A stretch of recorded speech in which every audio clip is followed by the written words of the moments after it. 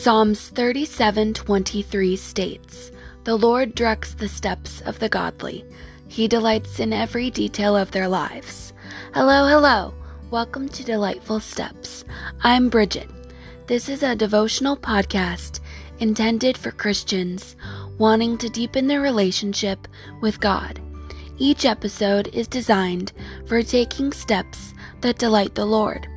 This season features a Bible book study. This episode's topic is James chapter 5. Let's get started. James 5:13 through 20. Are any of you suffering hardships? You should pray. Are any of you happy? You should sing praises. Are any of you sick?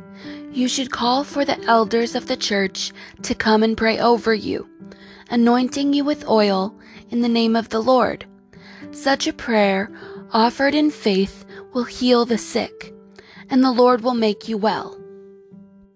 And if you have committed any sins, you will be forgiven. Confess your sins to each other and pray for each other, so that you may be healed. The earnest prayer of a righteous person has great power and produces wonderful results. Elijah was as human as we are, and yet when he prayed earnestly that no rain would fall, none fell for 3.5 years.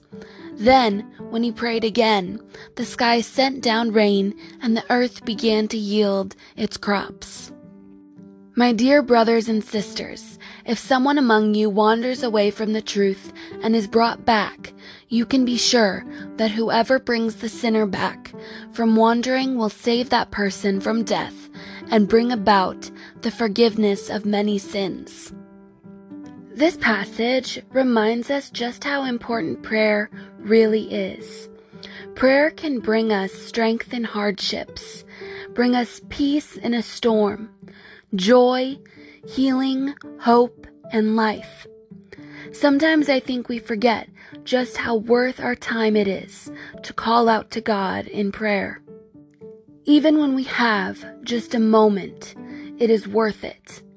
I personally can say that my life is forever changed by the power of prayer, and that even taking just one small moment of time to say, "God, I need you.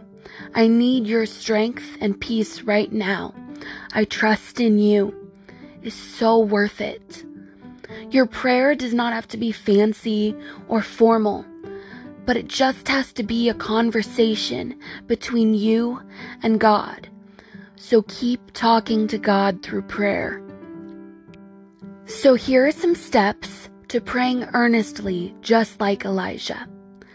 Step 1, be patient. Know that when you pray, your prayers may not be answered immediately, and they may not be answered in the way you want them to. Understand that God wants the best for you. Step 2, have endurance. Continue your conversations with God, no matter your circumstances. It may be difficult at times to understand why you are going through something, but go to God with every suffering and every joy because He understands and cares for you and will go through it with you. Again, those steps are: Step 1, be patient. Step 2, have endurance.